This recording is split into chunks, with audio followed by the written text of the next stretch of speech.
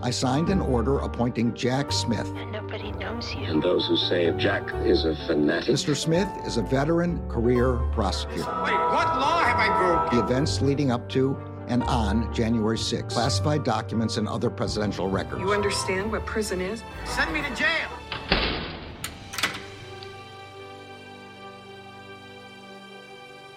Hey, everybody. Welcome to episode 65 and a half of Jack, the podcast about things all special counsel. And my dream is dead. I'm Allison Gill.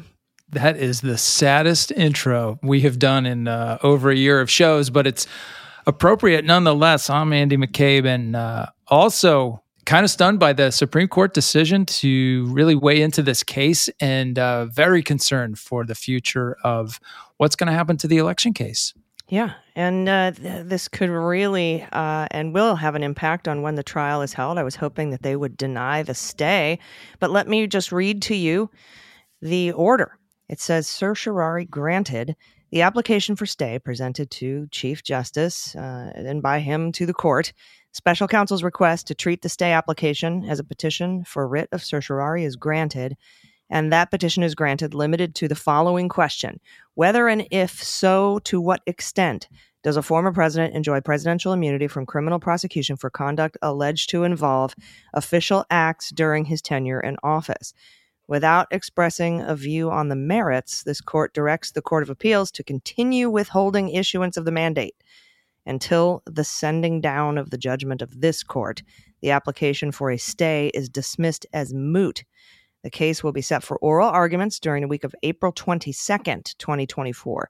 Petitioners' brief on the merits and any amicus curiae briefs in support or in support of neither party are to be filed on or before Tuesday, March 19th.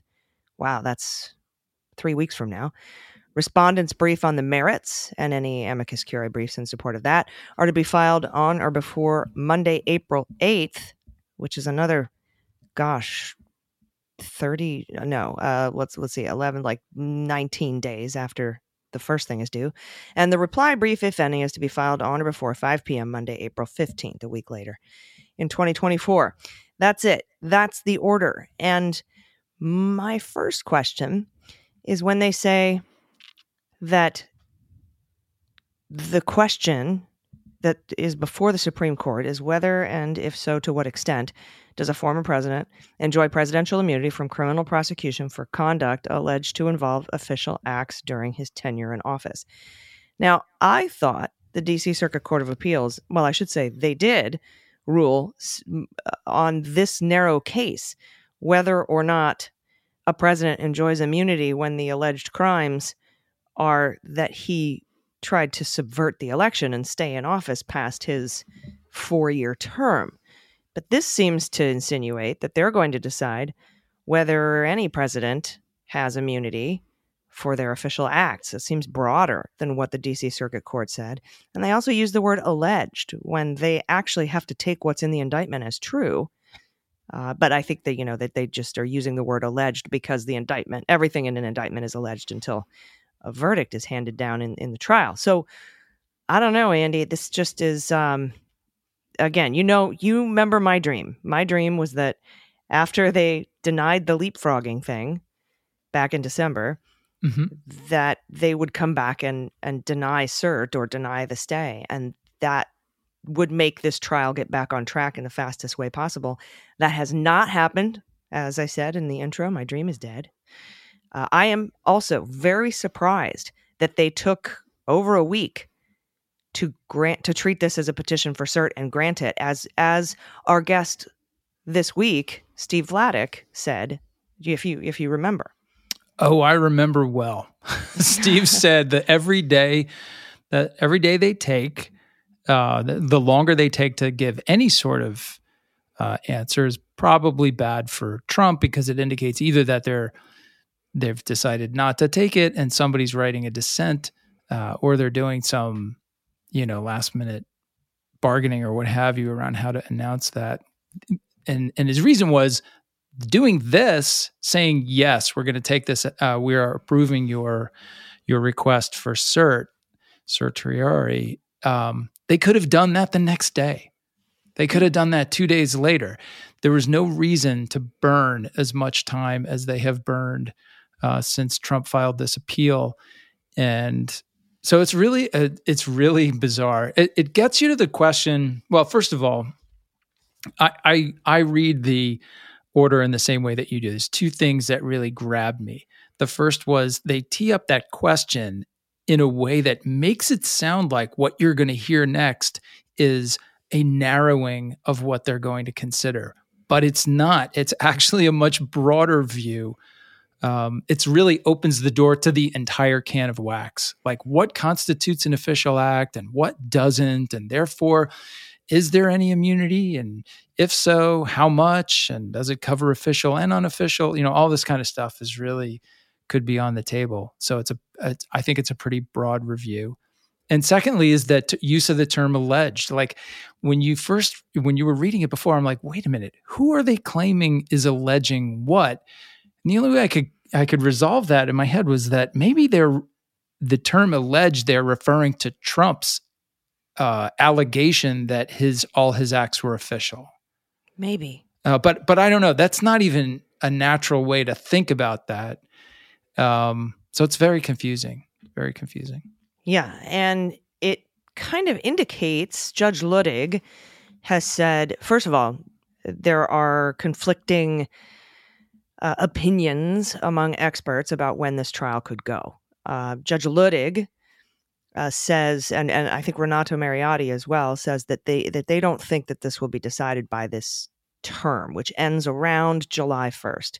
Oral arguments April 22nd, and the term ends July 1st. And Judge Luttig explained the reason he doesn't think it's going to happen is because it seems clear that of the 4 justices that wanted to grant cert here, mooting the stay, so you don't need the 5, at least one of them must be dissenting to what the D.C. Circuit Court of Appeals decided, that in this particular case, Donald Trump doesn't have immunity. And so that makes me wonder if Alito or Thomas or whatever is one of these justices who has said, hey, I think he gets immunity in this particular case, or I concur that he doesn't, and I have a lot to say about it. And so Judge Luttig posits that decision will take a lot longer than from April, May, June, 2 months and 8 days, right? It would take longer than a couple of months to decide it this term. That would push this trial past the election. Now, some others, including Neil Katyal and Randall Eliason and some other experts are saying there's a narrow path here to get this done before the election. If they have oral arguments April 22nd and decide in April or early May, and Andrew Weissman also posited this as well, then we may see the trial go before the election. And we're reminded that when they first put this whole trial in D.C. on pause, there were 88 days to the trial, 3 months basically, until the trial, and that's how much time would be needed once it's back up underway, how much time would be needed to finish briefing and preparing and all that other stuff. But Neil Katyal suggested that Judge Chutkan could actually truncate those 88 days in favor of, as she has said in the past, remember when they were trying to get the limited gag order through, and she's like, if you keep talking, I'll make this trial go sooner. There is a possibility she could truncate those 88 days and make the trial start sooner. But regardless of that 88 days, if a decision comes down before the end of the term, we could see the trial go in July, August, something like that. And Andy, this is where my question comes to you because of the DOJ's unwritten policy that we don't do anything overt to interfere in elections. It's not written anywhere, that 60-day before an election policy. However, does trial count, or is that more for overt investigative acts? Well, we'll see what DOJ ultimately decides if they have the opportunity to decide that. My interpretation, my argument would be no, it doesn't apply. The policy was not drafted to fit this situation. The policy speaks to investigative action, and not all investigative action, just overt, like publicly known investigative action, like the execution of search warrants or arrest warrants, things or like an that. indictment. Right. You could still, well, if you indicted someone, you could keep it under seal. That would be True. That would be fine. You could still serve grand jury subpoenas or search warrants on businesses and things like that. But you just can't. You'd have to do it with non-disclosure agreements and things like that. So that's really what the policy is meant to address: the overt investigative steps by prosecutors and predominantly the FBI. This doesn't really fit with that. Secondly, the schedule is not in DOJ's hands anymore. The schedule is in the court's hands. It's up to the judge to decide whether the case is going to go forward or not. So I really don't, again, you never know. So many things have happened in this that I would not have predicted. But I don't see the DOJ policy being like really the bottom line on whether this can happen in those last few months before the election. Much more relevant will be the stink that Trump will make if this thing gets back, if we get a decision in time and the case is kind of reinitiated. There's no question that he'll wait until the last possible second. We still have a long way to go. We still have pretrial motions. We still have all kinds of things that need to be accomplished. He'll file motions and object to all those sorts of things and try to appeal the decisions on those, appeal those decisions as they go against him. And then at the last possible minute, he'll say, you can't possibly put me on trial now in the last 2-3 months of the election. It's not fair. It's not fair to me as a candidate, not fair to my First Amendment right. It's not fair to all the people who want to hear what I have to say and want to consider voting for me in the election, everything else. And then Chutkan is in a really tight spot because there's a strong argument there. Of course, my response would be, you asked for it. Of course, but if she dispatches his request with any sort of speed, he'll then appeal that. So there's so many opportunities here. And we haven't even talked about the fact that the decision we ultimately get from this court could be one that requires further action by the trial court. They might say, okay, we're sending back the issue of here's what we think is an official act, here's what we think is not. Now we want you, Judge Chutkan, to decide of all this stuff, which one falls in which category. So there's all kinds of ways that this could lead to many more legal issues that need to be resolved. So even if we get it back on in time, there's a lot of runway left here. Because if she makes a decision on that and says, okay, I've determined that this isn't part of that and we're going to go forward, that can then be appealed. Exactly. Any adverse ruling on started. any issue, microscopic or massive, he will appeal. He automatically appeals everything because the strategy here is delay. So the thing that is really driving me crazy about this is if you think about what was their motive for weighing in on this, it could be what you described before, that there are some who are taking his side on this argument, whether it's Alito or Thomas or whoever it might be.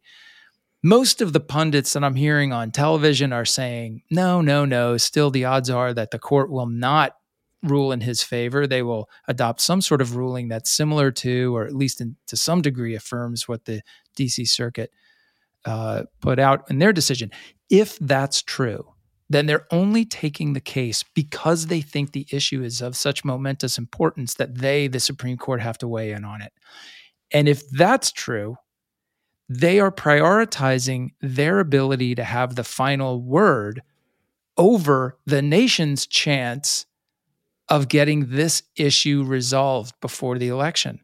And it is distinctly an issue that has such bearing on the potential votes of close to 200 million people. I mean, it's just such an act of like, in its most innocent terms, it's an act of unbelievable arrogance. Yeah. I think it's outrageous. I agree. And I want to talk more about that motive and how this might impact other cases and what this looks like toward the election if we get the narrow path of a quicker trial than post-election. But we need to take a quick break. So everybody stick around. We'll be right back. Hi, this is John Cryer, and I am hosting a new 7-part true crime podcast called Lawyers, Guns, and Money that'll challenge everything you think you know about U.S. covert operations and presidential misconduct. From Jack Bryan, the director of American PSYOP, comes the incredible true story of John Mattis, a newly sworn-in Miami public defender in the 1980s who has found himself completely in over his head. I step off the plane, and there is a van with a couple guys with Uzis. And one of them in broken English said, "Welcome to Bogota, John." Mattis's first felony defendant has been arrested for having a machine gun and tells Mattis a dangerous secret. He was shipping arms into Central America on behalf of the CIA. As a first-time lawyer, I want to act like I know what I'm doing. But with the help of a Colombian drug smuggler, how much money the CIA raised by hitting up drug dealers? A lot of money, millions of dollars. An Alabama mercenary, they were prepared to die to the last man. I saw this in them. I saw the fire in their eyes. And they made me their war chief. and a newly elected Senator, John Kerry. We are looking at allegations of drug running, gun smuggling, conspiracy to commit murder and murder itself. He'll fight to free his client. The judge said, "Show me in a courtroom how we were at war."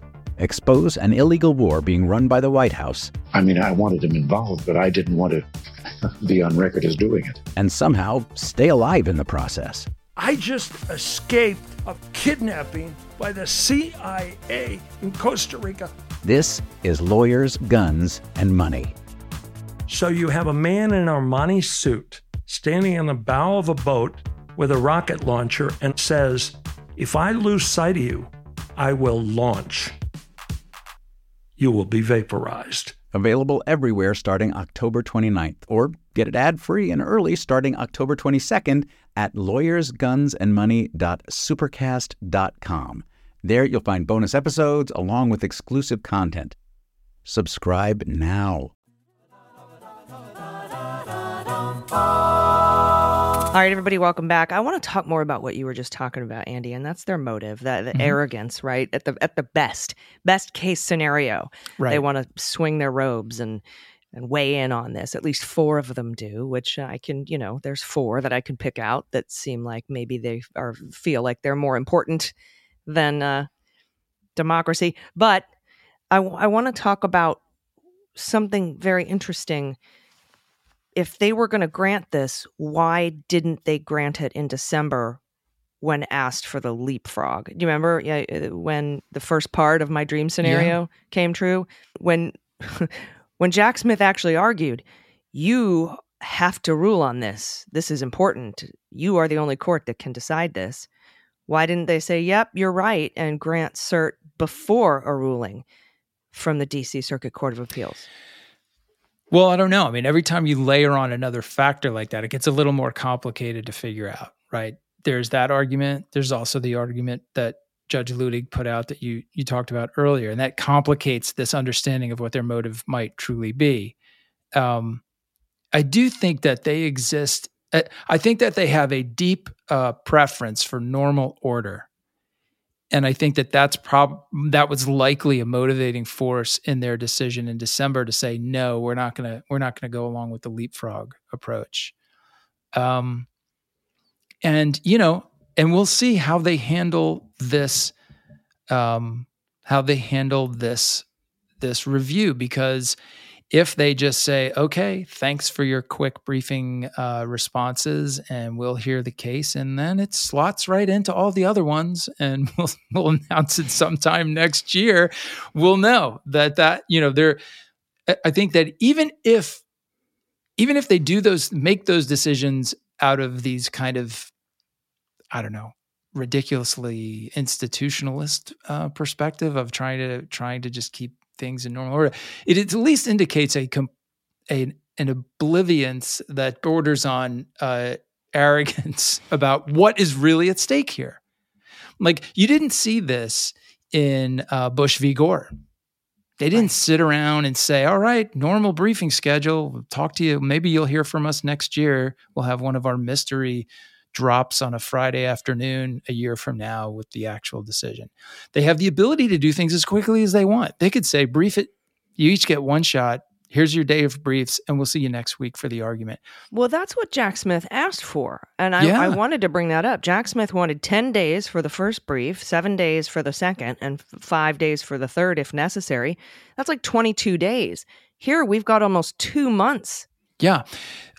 I mean, the case I like to point to is, I think it's Ex parte Querin, the case against the German saboteurs in World War II, and Roosevelt's order to put them on military commissions trials. They were all on trial within like 2 weeks, and then they filed that motion that the military, challenging the constitutionality of the military commissions.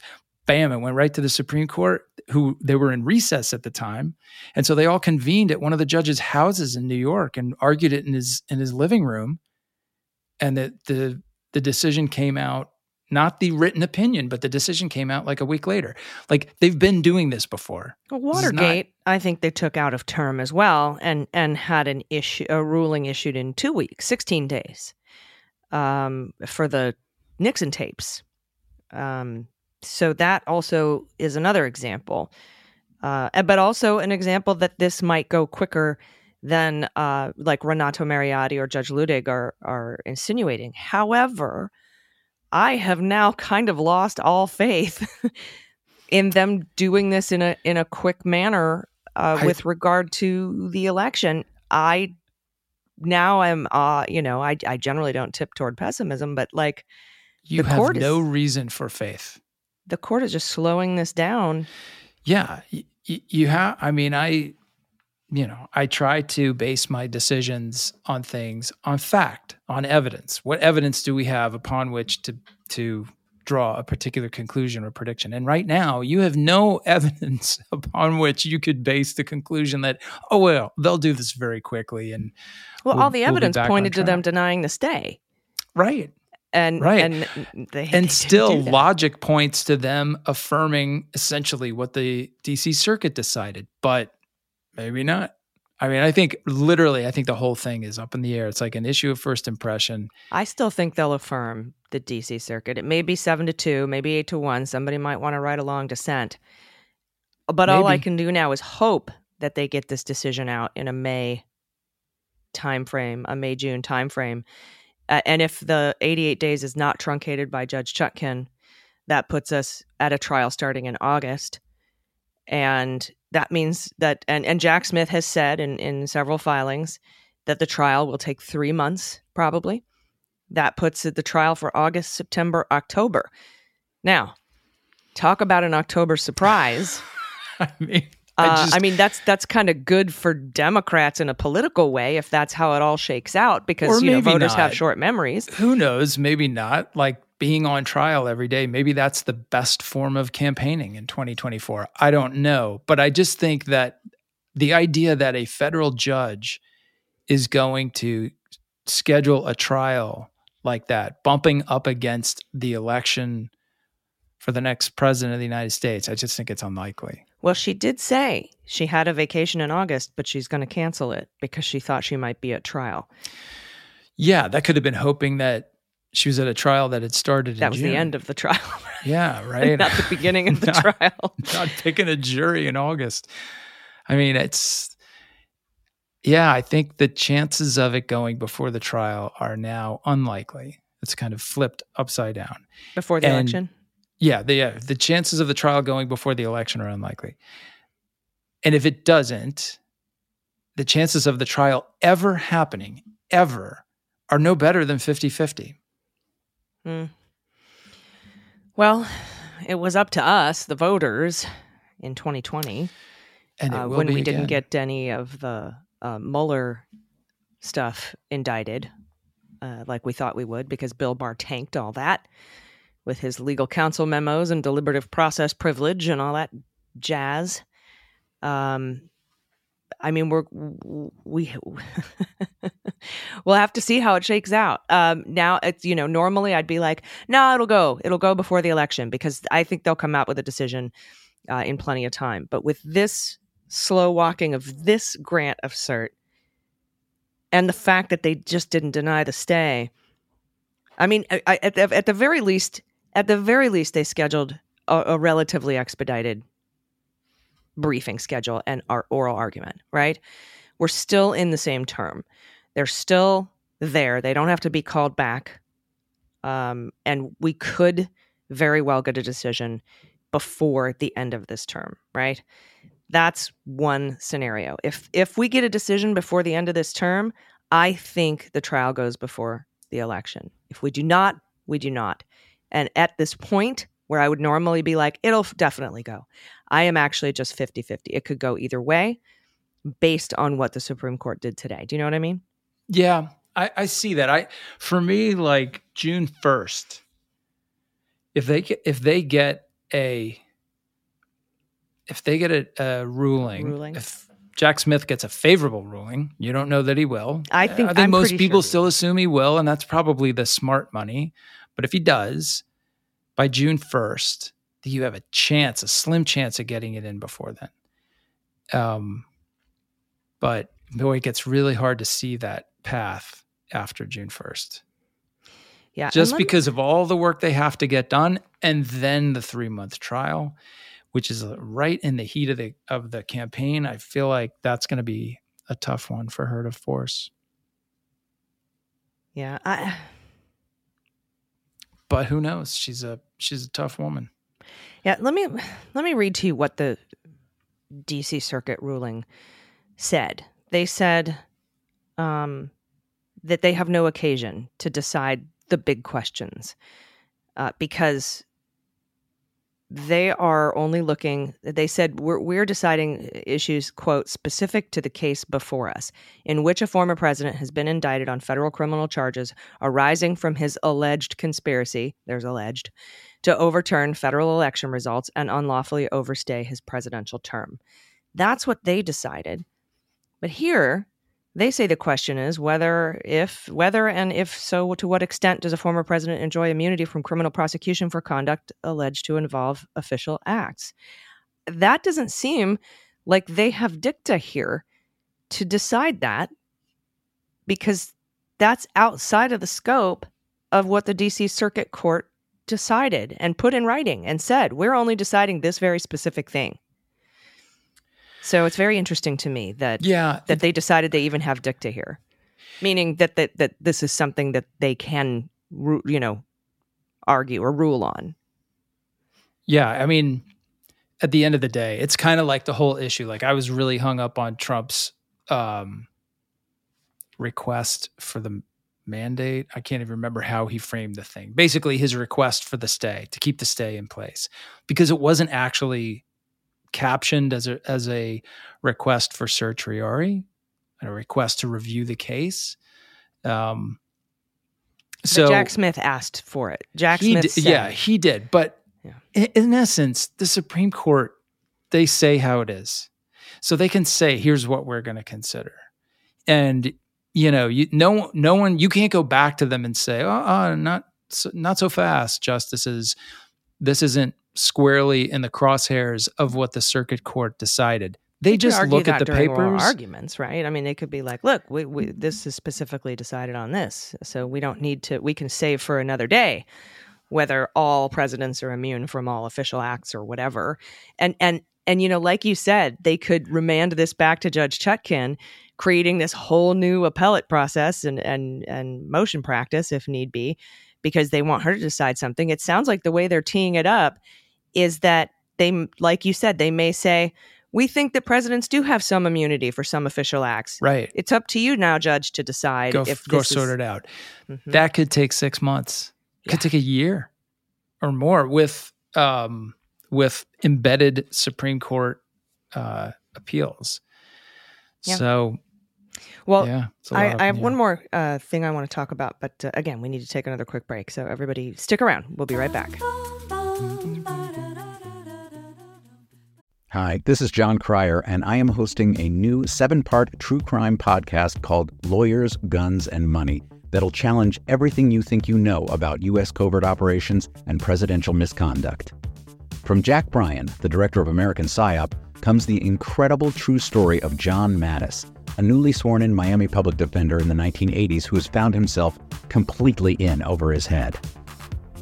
I step off the plane, and there is a van with a couple guys with Uzis. And one of them in broken English said, "Welcome to Bogota, John." Mattis's first felony defendant has been arrested for having a machine gun and tells Mattis a dangerous secret. He was shipping arms into Central America on behalf of the CIA. As a first-time lawyer, I want to act like I know what I'm doing.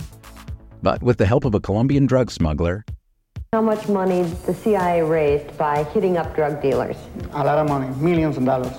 an Alabama mercenary, They were prepared to die to the last man.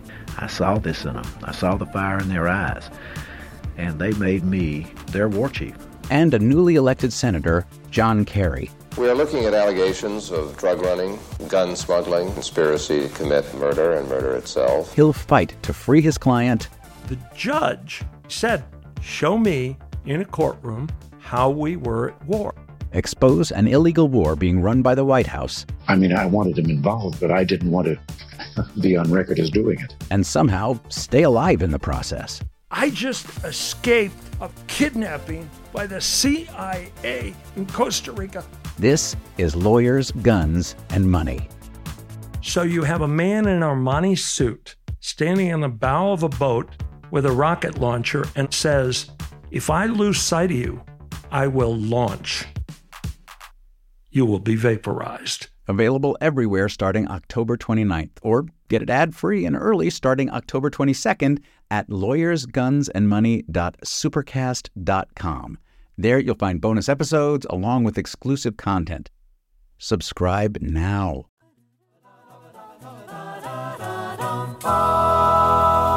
Welcome back on this dark, dark day where Allison's dreams have died. It's the place where dreams go to die. I was so sure. I even spent a Friday night like a party animal writing a mock decision on this. A mock victory lap, a Oscar speech for the immunity decision day. Yeah.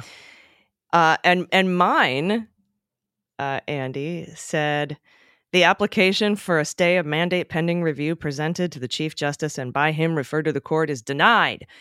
The questions, whether presidents enjoy immunity from official acts and whether the impeachment judgment clause and principles of double jeopardy foreclose the criminal prosecution, are unprecedented questions and raise serious substantial concerns. However, the Court of Appeals had no occasion to decide these questions because it analyzed and rejected President Trump's immunity and double jeopardy claims specific to the case before them. Because the Court of Appeals concluded no immunity attaches to a president's commission of a federal crime to subvert the electoral process, it is not necessary to determine whether the double jeopardy claims or immunity for official acts applies in other situations. For those reasons, President Trump would not likely succeed in reversing the circuit court ruling, and the public and law enforcement interest in swift justice countervails concerns of stifling executive authority. The same public and law enforcement interest weighs against the application, even if the standards to grant a stay had been met. Justice Thomas would grant the application. The end. That's what I wrote. I like yours better than theirs. I mean, for real. It was so much better. Made so much sense. But now, here's the question for you. Judge Cannon, and we're going to talk about the Mar-a-Lago case on the regular episode of the Jack podcast this Sunday. But Trump has submitted an immunity filing, an immunity brief to dismiss, a motion to dismiss on immunity claims with her. And she has a hearing this Friday, a long-awaited hearing to decide the disposition of the case and the trial schedule and all that other stuff. She's denied some SEPA Section 4 motions from Trump, Bonata, and De Oliveira. And again, we'll talk about those Sunday. She did a right thing. But she could now say in this hearing about when the trial goes, hey, Supreme Court's deciding immunity on official acts. And since Trump is claiming that he has immunity on this official act of declaring the documents personal records, we're going to stay this whole trial until the Supreme Court comes down with a decision. So we might get a delay in that case as well. We could. She could also say if he's actually, once that motion's actually filed, it's been filed in that case already, right? Yeah. Or is this just one of the ones he's saying is coming? No, he's filed it. It's already filed. So she could just say, I'm going to hold that one until we hear what the Supreme Court says, and just keep moving forward on CEPA steps, maybe. I don't know. She'd be crazy to move forward on it. Hi. In any way. Like, there are factual determinations she'll have to make. No matter what the Supreme Court decides on immunity, she will have to make factual determinations, and their holding will be directly relevant to how she does that. So she can't decide on that thing. But I think it's, if she says, okay, fine, we'll put that one on ice and everything else moves forward, he'll immediately appeal that to the 11th Circuit, saying it should be an interlocutory appeal. It should shut the trial down. So you're gonna go down essentially the same road in Florida. Yeah, I think her lawyers this Friday during that hearing will ask for a stay based on Supreme Court deciding to grant cert. Yeah, it's the other thing that's interesting to me about this. I can't fathom it. I know the other thing that I can't get off with considering here, and again, this is the unknowable, right? We're trying to think about their motives and all that other stuff, but you have to assume that on some level they were. The fact that they're not rushing more to get this, now they decided to take it, they're not really rushing intensively to get it resolved quickly to put the case back on trial if that's in fact what their holding is going to be. And if that's the case, maybe they're thinking like, well, we don't want to give the impression that we're rushing this to happen before the election and therefore treating this defendant differently and prioritizing, the election over the defendant's rights. But that theory completely ignores the rights and interests of justice and 200 million Americans' ability to vote. Those countervailing issues. Right. That I brought up, because they did it in Trump v. Thompson, right? Trump wanted an executive privilege to prevent documents from going to the January 6th committee from the National Archives.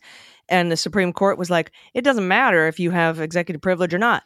The importance of this investigation and the importance that they get these documents countervails your executive privilege, even if you had it to exert, and you don't. But even if you did, this is more important. And time and again, we've seen Jack Smith argue the importance of swift justice and the public's right and the law enforcement's right to of course. Speediness. People's right to vote, which is central to the case itself, as he's been charged with obstructing that.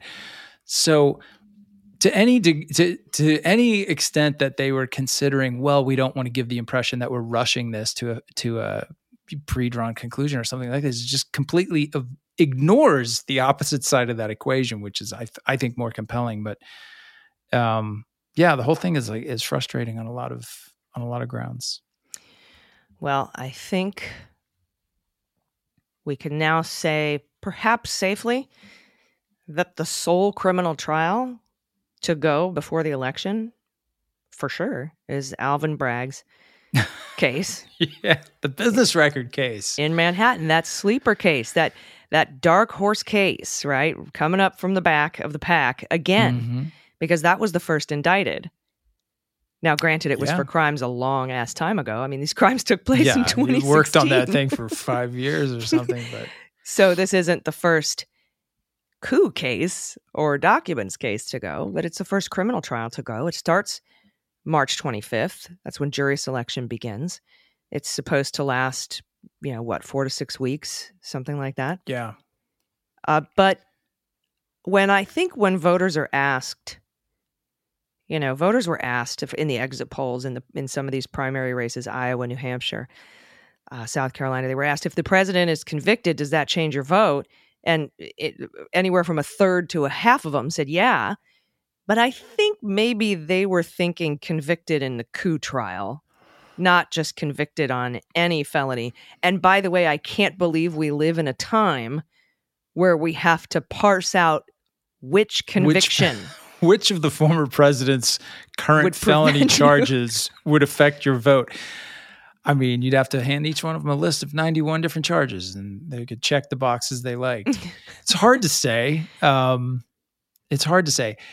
And again, like, the public's right to know the resolution of these issues, the resolution of the fact that grand jurors determined there was probable cause to believe that a crime had been committed here, 4 crimes in particular in this case. And those charges will, probably we're at a 50-50 chance of those charges ever being resolved by a free, fair, and impartial jury.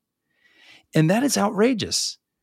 I just find that to be terrible, not just for this result. I think it sends such a resounding message to the rest of the country and indeed the rest of the world. Like, there is no one else in this country who would have been given the same level of special handling and special treatment and consideration and appeals as this defendant. And I guess what we all take from that is $50 million worth of legal fees gets you out from under a case like this. At least delays it long there's enough. Thousands of Americans who'll go through the criminal justice system every year, federal criminal justice system in this country, this year and every year after. And none of them will have the opportunity to manipulate the timing of their trial and the resolution of their charges in the way that this defendant has been given by the courts. Yep. And I want to talk just a little bit more about that due process, but we have to take one more break. So everybody stick around. We'll be right back. Hi, this is John Cryer, and I am hosting a new 7-part true crime podcast called Lawyers, Guns, and Money that'll challenge everything you think you know about U.S. covert operations and presidential misconduct. From Jack Bryan, the director of American PSYOP, comes the incredible true story of John Mattis, a newly sworn-in Miami public defender in the 1980s who has found himself completely in over his head. I step off the plane, and there is a van with a couple guys with Uzis. And one of them in broken English said, "Welcome to Bogota, John." Mattis's first felony defendant has been arrested for having a machine gun and tells Mattis a dangerous secret. He was shipping arms into Central America on behalf of the CIA. As a first-time lawyer, I want to act like I know what I'm doing. But with the help of a Colombian drug smuggler, How much money the CIA raised by hitting up drug dealers? A lot of money, millions of dollars. an Alabama mercenary, They were prepared to die to the last man. I saw this in them. I saw the fire in their eyes. And they made me their war chief. and a newly elected senator, John Kerry. We are looking at allegations of drug running, gun smuggling, conspiracy to commit murder and murder itself. He'll fight to free his client. The judge said, "Show me in a courtroom how we were at war." Expose an illegal war being run by the White House. I mean, I wanted him involved, but I didn't want to be on record as doing it. And somehow stay alive in the process. I just escaped a kidnapping by the CIA in Costa Rica. This is Lawyers, Guns, and Money. So you have a man in an Armani suit standing in the bow of a boat with a rocket launcher and says, "If I lose sight of you, I will launch. You will be vaporized." Available everywhere starting October 29th, or get it ad-free and early starting October 22nd at lawyersgunsandmoney.supercast.com. There you'll find bonus episodes along with exclusive content. Subscribe now. All right, welcome back. Let's talk about due process. Trump has filed several motions in a lot of his cases, motions to dismiss, based on all kinds of things. We're talking right now about immunity, absolute presidential monarchy, right? We call it the monarchy filing. He files for vindictive and selective prosecution. He files for Jack Smith not being appointed properly. But he also, pre-indictment stuff, but he also files for lack of due process. He has somehow not been afforded due process. And I think to myself, especially in light of today's grant of cert by the Supreme Court, that I don't know, and this is, just to piggyback on what you said right before this last break, I've never heard of anyone who got as much due process in this country as Donald Trump has been afforded. And so it's got to be I mean, what must it be like right now at the special counsel's office? I mean, if you've been on a special counsel team, what is the feeling inside that office right now with this ruling? Yeah, I mean, I built the special counsel team for Mueller. Right. I wasn't on it, but I got to imagine that I've been on a lot of big investigations and spent my career around investigators and prosecutors. I got to imagine they are just gobsmacked right now and angry and frustrated. They'll never ever say anything about it because they do not speak about judicial rulings and things in the cases they work. That would be horrible. So that you won't hear that from them. But there's no doubt this is just a really swift kick in the chest. Which they'll dust themselves off and get back up and start figuring out the next step forward. I feel like, well, as you said, I mean, if you want to understand this due process difference, think about it just in the context of these gag orders, these attempted gag orders, these multiple gag order motions. Now we're going to have one in Alvin Bragg's case. I'm telling you right now, there's not another defendant in this country who would ever have been given the amount of consideration and delicacy. Narrowing. He's running for president, so he has this, whatever we're calling this, I don't know, an enhanced First Amendment right. We can't possibly have him, limit his own speech in any way. No, AG, I'm telling you right now, if you get charged and you start firing off things on the Mueller She Wrote Twitter account about how horrible the judge is, you're going to get told no more Twitter for you. Yeah. No more Twitter for you. So every step in this process is, everything from no raid jackets at the search warrant, all the way through motions. We're not going to go into the locked closet. We're not even going to contest whether or not there's jurisdiction to hear this case in front of the DC Circuit on immunity issue because it's not a proper interlocutory appeal. No, Justice Department, we want you to hear it because we think it's so important that we get a resolution to this. Like, maybe they may be second guessing that decision tonight. Yeah, it's just amazing. And the end result is going to be a great denigration of the criminal justice system. I think people will rightly step back from the situation and look at it. And whether they like Trump or don't like him, whether they vote for him or don't vote for him, want him to win, don't want him to win, whatever. If you don't like him, you're going to look at this and say, total abrogation of justice. There's no accountability for political people in this country. And if you do like him, you're like, well, I guess that's what you have to do. You got to be rich like Trump and, a loudmouth or whatever. I don't know what the reasoning will be, but it's not the experience that any of us will get. No. And same in the documents case, as we've long said, if I had a bunch of classified at home, and didn't return it all on a subpoena, I'd be in jail. I'd be in jail right now. Pre-trial detention. Teixeira is in jail right now.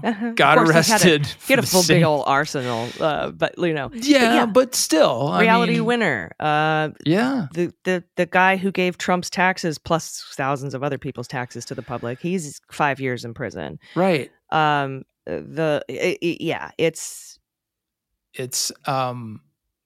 Yeah, I don't know. It's really if you're trying to get your head around.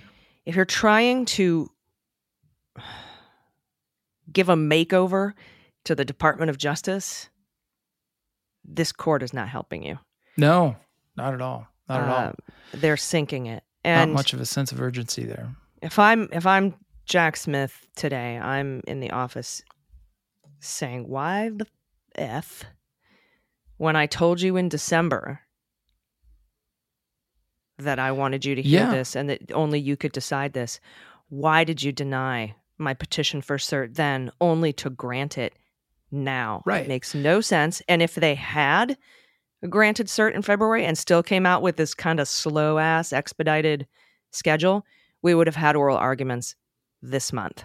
Yeah, exactly. Like what we're getting from the Supreme Court would be like, here's my analogy. You're like deathly ill and you call your doctor and say, I'm on death's door here. I got to come in and see you. And they say, okay, we'll have first available appointments in 2 weeks. And you're like, no, you don't understand. I'm really in bad shape. And they say, okay, we'll see you in 10 days. No, not good enough. Like that's what the Supreme Court has done. It's not good enough.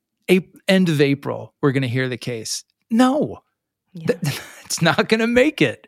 What you need to do is hear it now. You should have made this decision and notified everyone a week and a half ago.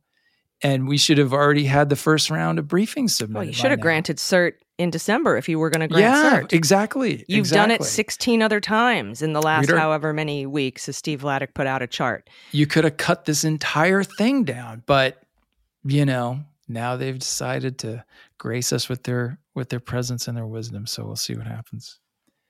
Wish we knew more about what goes on behind those scenes, just like I wish we knew more about what goes on behind the scenes at the Department of Justice, because we are all left to guess and speculate and wonder.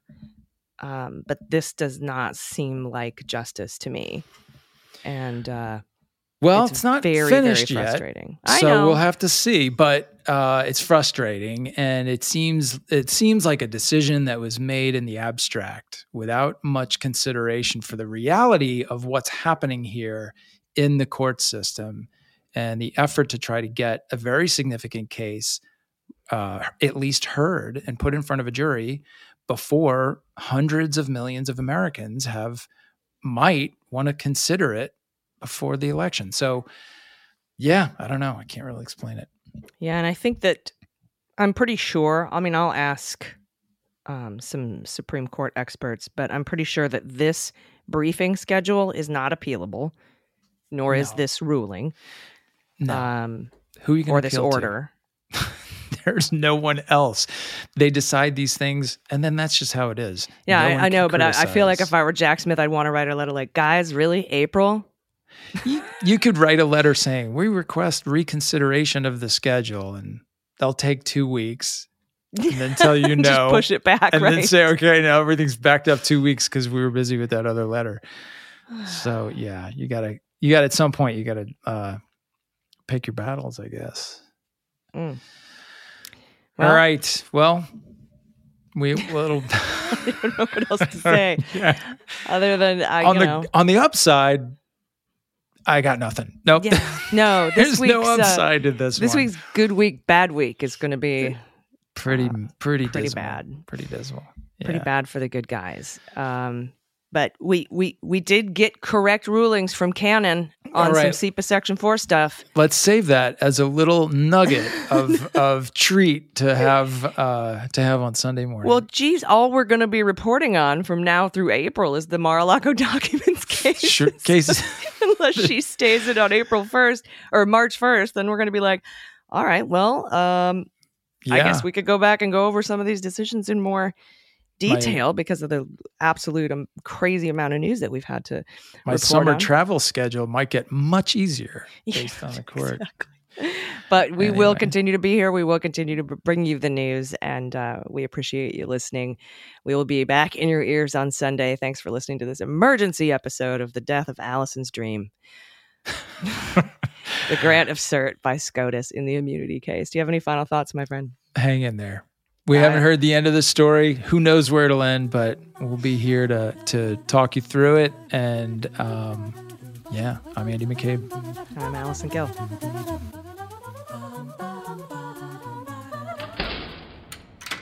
MSW Media.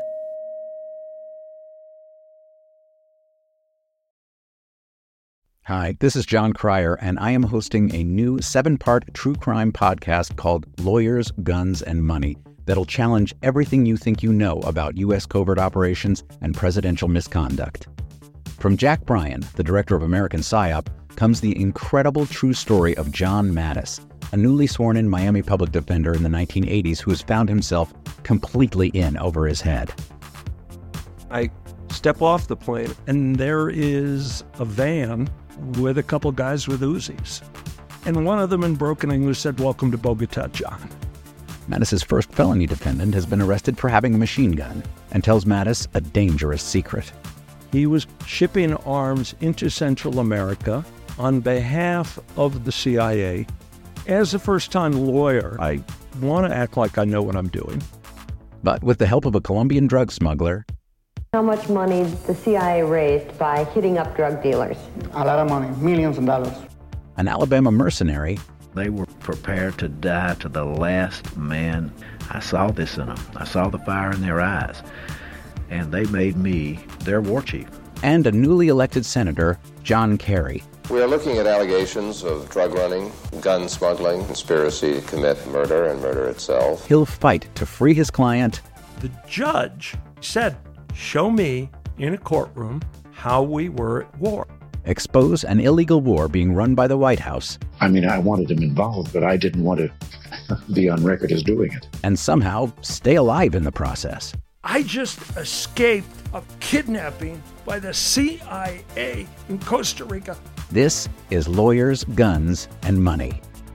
So you have a man in an Armani suit standing in the bow of a boat with a rocket launcher and says, if I lose sight of you, I will launch. You will be vaporized. Available everywhere starting October 29th, or get it ad-free and early starting October 22nd at lawyersgunsandmoney.supercast.com. There you'll find bonus episodes along with exclusive content. Subscribe now.